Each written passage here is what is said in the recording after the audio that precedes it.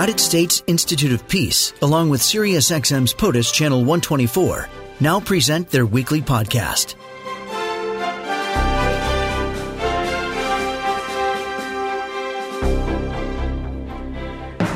Hi, Tegan. Hi, it's always great to be here with you, Julie. Yeah, nice to have you back. So tell us about PeaceCon. PeaceCon is an incredible conference. It's the major annual gathering of international peace builders taking place in the United States, hosted by the Alliance for Peacebuilding with support from the U.S. Institute of Peace.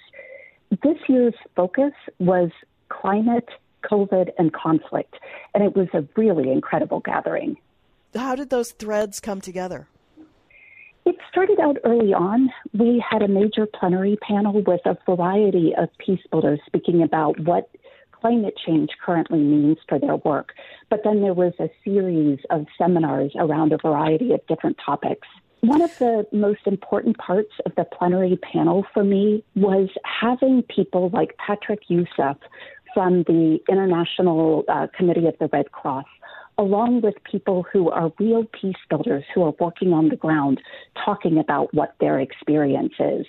It's no longer possible to say that climate change does not intersect with peace building. The realities are there, and people working on peace building are already having to deal with it. Is it because of migration and other issues, hunger? Climate change is impacting a lot of natural resources on which people depend. And so it's changing how people use land, what kind of water is available, food security, quite honestly, because crops are being impacted as well. And the crops are not as reliable as they used to be now that we're in the era of climate change.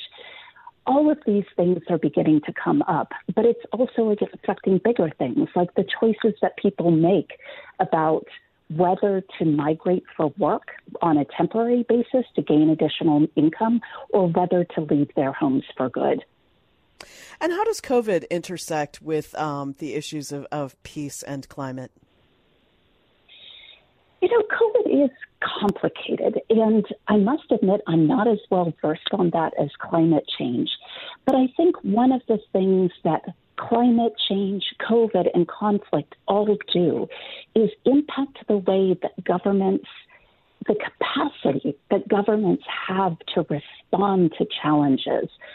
Whether it means that there are institutions that can't perform so well because they're dealing with so many different stresses, whether it's disruptions of essential services, hospitals, just the basic act of providing services like schools and other government services. The economic impacts, which are incredibly difficult to project and to know how to expect and to plan around, all of these kinds of things are impacted.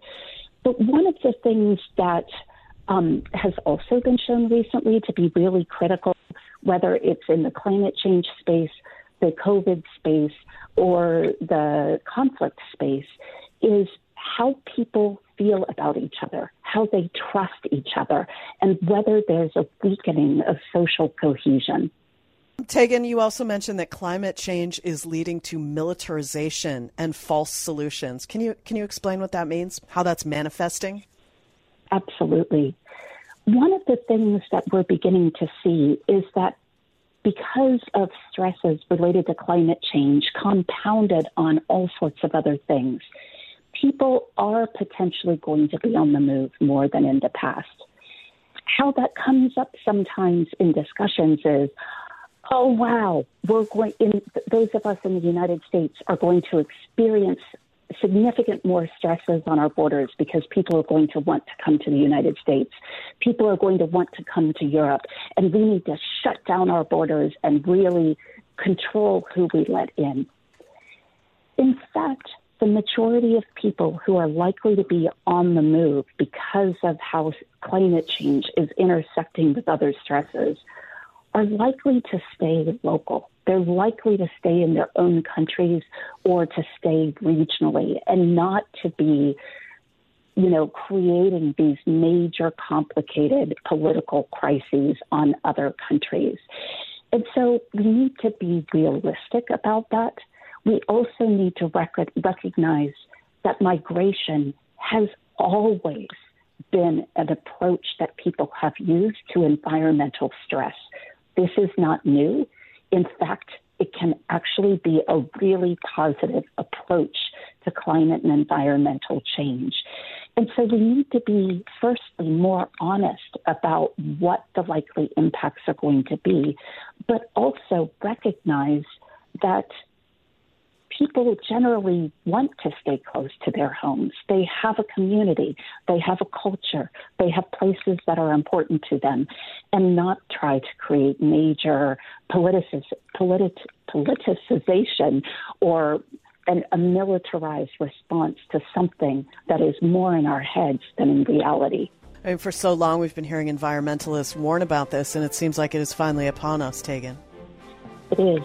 It has been for a while.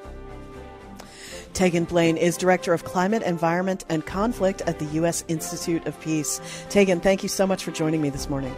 Thank you for having me. This podcast has been brought to you by the United States Institute of Peace and SiriusXM's POTUS, Channel 124.